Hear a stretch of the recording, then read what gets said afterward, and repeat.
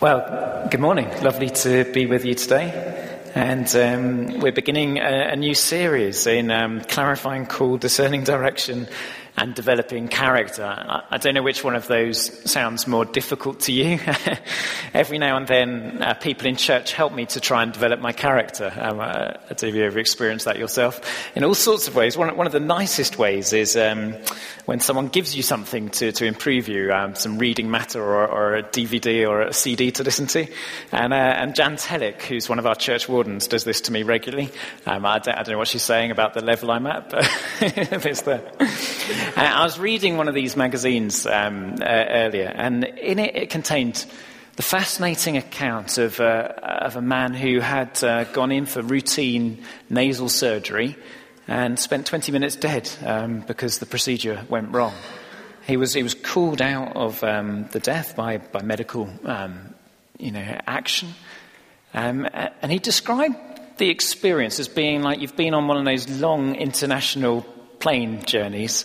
You get to the other side all groggy, you just think you've arrived, and then someone sticks you back into economy class and sends you back 12 hours the other direction, and then trying to recover from the very physical experience of being dead for 20 minutes.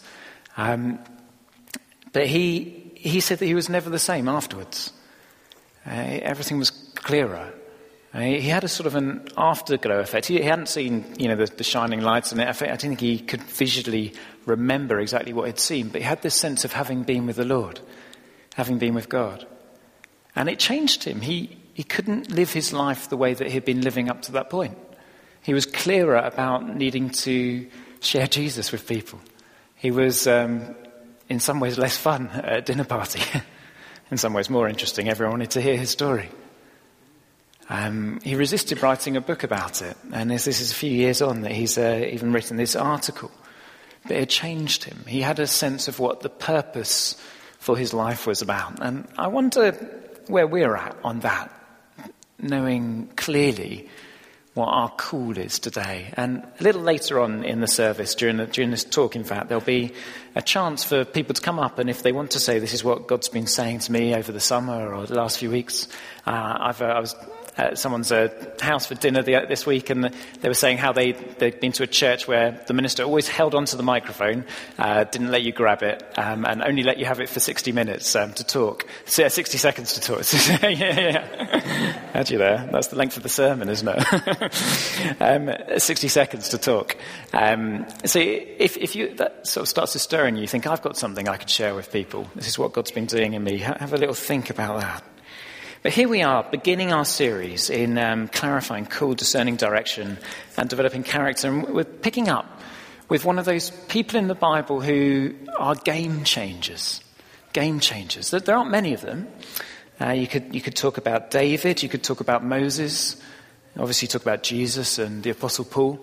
But here's Abraham, who becomes Abraham later on in his life. And we get a little clue about him before our passage, because in verse 31 of chapter 11, just the paragraph before, it talks about his father, Terah. And he was living in a place called Ur of the Chaldeans. And he sets out to go to a new place called Canaan. But he gets halfway, effectively, going in a northwest direction, up the river, to a place called Haran. And he stops, even though he had meant to go to Canaan. And in chapter 12 then, it picks up, and the Lord says to Abraham, leave your country, your people, and your father's household, and go to the land I will send you. So he sets out for the place that his father meant to go on. And let's pray as we start to look at his adventure and his story. Father, as we look in at Abraham and as we consider our own calling and our own lives, please will you give us clarity today about what you're calling us to do and the ability to discern what you were doing with Abraham as well. Through Jesus' name we pray. Amen. Amen. Well, hopefully you're here on Tuesday night for the Growth course, and when you come along, we're going to be looking at an acrostic called SHAPE, and Kia's going to be taking us through it. It's one of the ways of trying to discern what you should be doing with your life. I mean, how do you work it out? Often people say, live your life for God, live your life for the Lord, or live your life in a way that counts. Or if you had a near-death experience, you'd make use of it, wouldn't you? But how? What do you do? What's your unique possible calling or contribution to the world? And this shape thing has been very useful. It comes from the sort of Rick Warren Saddleback Church stable. And it picks out what your spiritual gifts are, what your heart is, what your abilities, your personality and your experience are. And it's all on these study notes if you want to follow that along. If we were to look at those different things in relation to Abraham, his personality we'll leave to a bit, but spiritual gifts-wise, he has this extraordinary gift. Not many people get God turn up, talk to them and say, here's an enormous blessing on your life. I'm going to make you a great nation. I'm going to bless everyone through you. You'll be a blessing. And if anyone gets in your way, I'll curse them.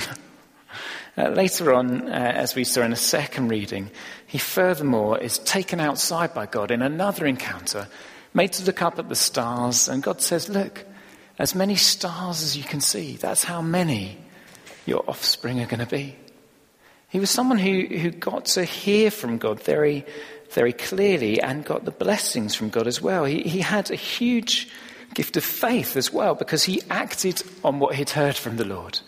Not only did he hear from the Lord, but he also stepped out in obedience with him. And chapter 15, verse 6 includes one of those hinge verses. If this is a hinge person, the hinge verse is Genesis 15, verse 6, that says that Abraham believed God and it was added to his account. It was credited to him as righteousness. Because he trusted what God said about him and what he told him to do, he was made right with God. It's one of the great lessons that the New Testament draws from Abraham's life. It says, if you trust God, he will make you right with him. If you have faith in God, you can be right with God. And we learn that just by looking at the life of Abraham. So a man of faith, a man of revelation, a man of obedience. His heart, he has a wonderful heart, doesn't he? He's a man who longs after God. He can hear from God. But everywhere he goes, he builds a place to worship God. There's a church in California called Bethel Church, which is very famous at the moment. It's called Bethel because Abraham and others chose to worship God. In this place called Bethel, they built altars to God and they praised him there. And they sought him lavishly. He was someone who was generous to his wayward nephew and a loyal friend. He divided up his possessions and allowed his nephew to have the best place to farm. And he was loyal. He went and got involved in a minor military intervention to save his nephew when he got in trouble. His abilities included exercising sort of special forces commando type abilities. He went to save his nephew. He was also a great businessman and an accomplished leader. He came from an urban setting, Ur of the Chaldeans. And from there, he'd obviously learned a lot of things. He'd been educated. But then he's moved out, branched into agriculture, nomadic farming. And he has great ability to take risks. He can relocate. He can break up his enterprise to allow his nephew Lot to have the best product. And yet he still rises to the top somehow. He's got extraordinary commercial instincts. He gets there. His experience. We don't know a huge amount about his past. Ur of the Chaldeans was an important place and a flourishing city. His father, as I said, had already left there and got them as far as Haran. His brother had died, so he had that as part of his makeup, as part of his experience. Losing a sibling is quite a formative thing. And there's a couple of interesting anecdotes from the world of legend about his father. Jewish legend has it that his father had an idol factory, made idols. And one day, Abraham was trying to persuade his father that he'd got it wrong. And so he got all the idols, and he got a hammer, and he smashed them all to pieces except for one of them. He then put the hammer in the hands of the remaining idol. His father comes home and says, "What's going on, seeing an idol carrying a hammer and everything else smashed to pieces?"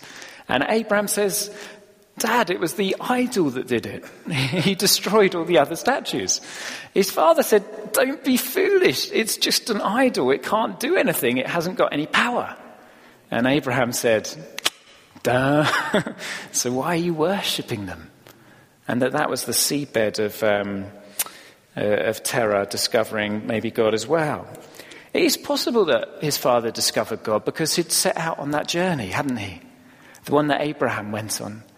And it sort of makes me wonder whether actually there's a journey for everyone in this life. You can't get it exactly from the text, but Terah had set out on the journey that God was going to call Abraham to do.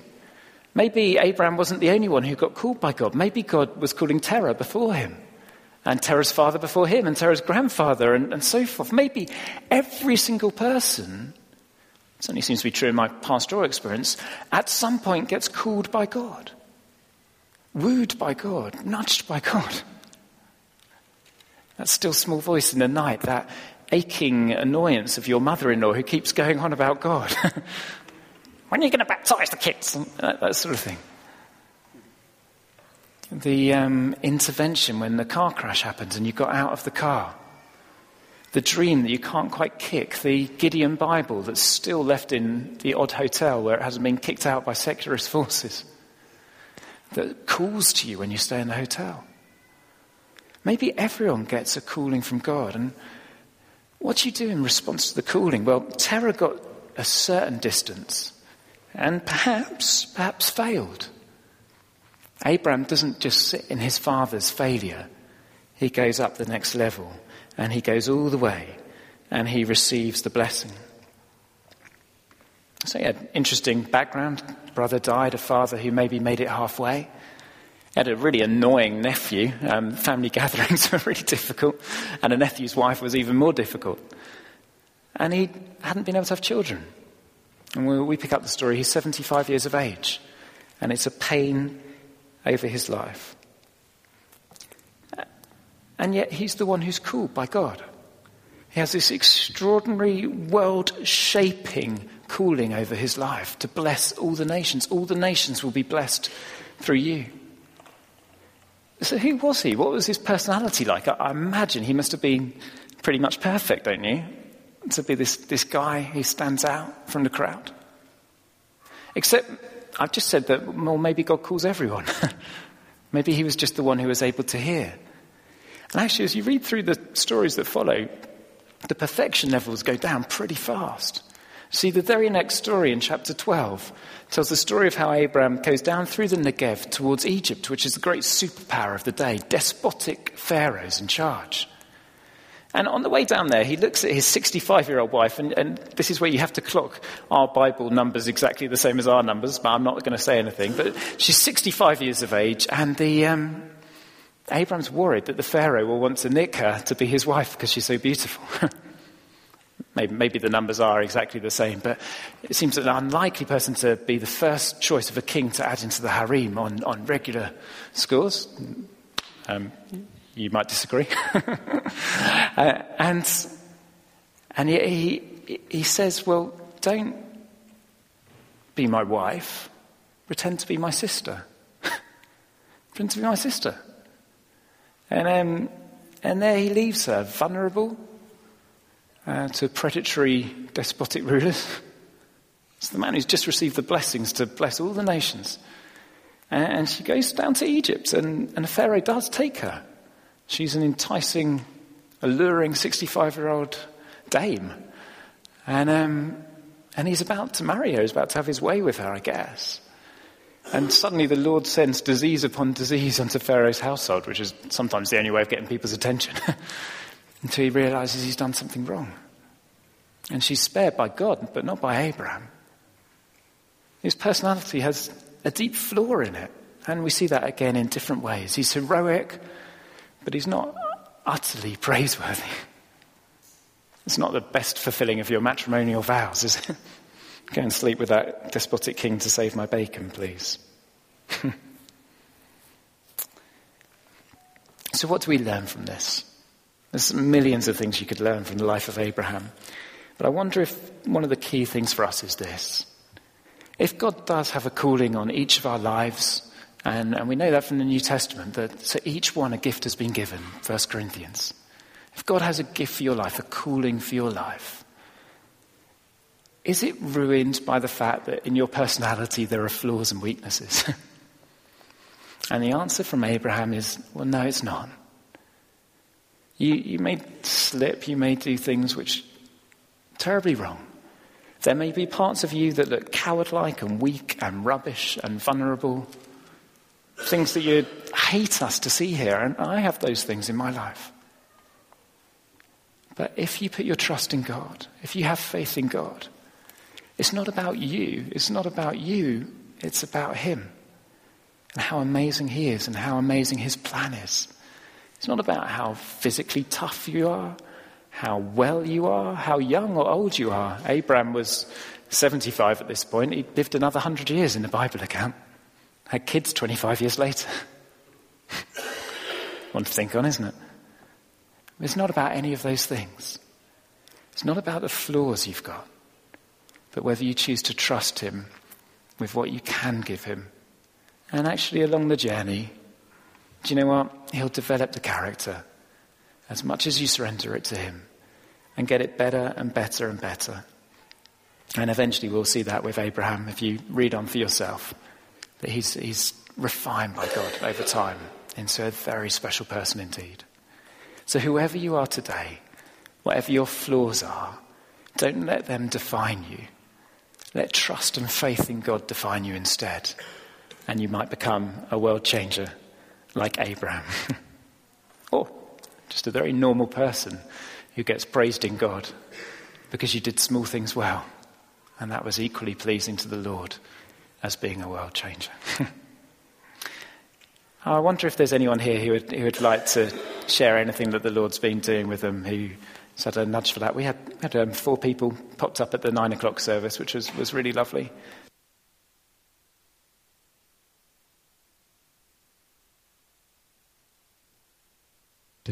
But if there's anyone here who'd like to share something the Lord's been doing, we'd love if you could just come up. Ben, are you coming? Wonderful. And if you're next in line, come up as well, so there's no delay. So come and stand on the stage too. Right, yes. We didn't actually go away ourselves over the summer holidays. One of the things I did do was go on a men's retreat with a group of guys in a house in Acton. It was a good chance to spend a couple of days just reflecting. And one of the main things that came out was a sense from the Lord that I should start, and all of us should start listening to our children more, and actually really recognising that the still small voice does come from them as much as from ourselves. We don't have to have a tremendous knowledge of the Bible, but some of the things they come out with are life-changing. It's amazing. Since that date, there are things that have been happening, things that have been said, that really are. I've really started taking notice of, and have really started changing my life. Thank you, Ben. That's fabulous. Listen to the children. Abraham got further than Tara. Gina, keep it in the family. I've been away from work for 10 months, and I went back last week. And the first time I took my daughter she was been going to nursery for 5 weeks, but she was only doing half a day. But the first time last week, she went for the full day because I was going back to work. And she had a shock because they gave her cereal. So she's like, what's going on? I've never had cereal yet. So she started crying her eyes out. And I felt really, really, sad and upset and felt guilty before I went to work. So when I got to work, and all my colleagues were all so happy to see me. And they loved the show. I just felt like it's the same love that the Lord would have showed me. So that made it so easy. I know I was rotting inside, but the love that my colleagues showed me, I just felt like it's the same love that the Lord would have showed me. So it just made everything better, and the day went smoothly. So give God grace. Thank you. Thank you. It's really helpful, isn't it? Just the sort of help in those difficult moments in life where things are turning around.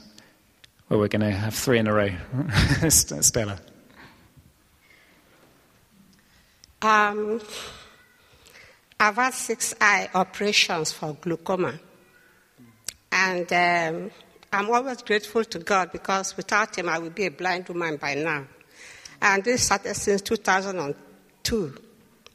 My first eye operation was 18th of February 2002. I just bought my flat then, and I was so scared. I thought I was going to be blind. What am I going to do with money? How am I going to get on? Because I live on my own. So when I went into the theater, as I was lying, I refused general anesthetics. I had local anesthetics. As I was lying on the operating theater, I was reciting Psalm 23. And the operation went on. So I said, Jesus Christ, where were you when all these things are happening? And I could see him standing by a door at the end on my left-hand side. And he walked up to me and said, that is why I am here, to hold your hand. And I kept my hand like this till they finished the operation. And each time I go into the theater for my operation now, I know he's there with me. And I'm seeing, I have no problem with my eyes. I still have my eye drops because I believe in him. And he's done that for me. That's amazing, isn't it? What a lovely story. Lovely story. And praise God. Well, maybe if you've got other things to share, come on Tuesday night and bring them into your table groups on the growth course as that happens this Tuesday. Amazing to hear what the Lord's doing in our midst. And I know over the summer a couple of people responded in services to say they'd like to follow Jesus, and other people have had testimonies of healing, responding to words for healing as well. So it's been an amazing time that we've been going through with the Lord, isn't it? The calling of the Lord is on us, and praise God for that. Let's come now to a time of communion as we choose to say to the Lord, we'll follow you and be obedient to you.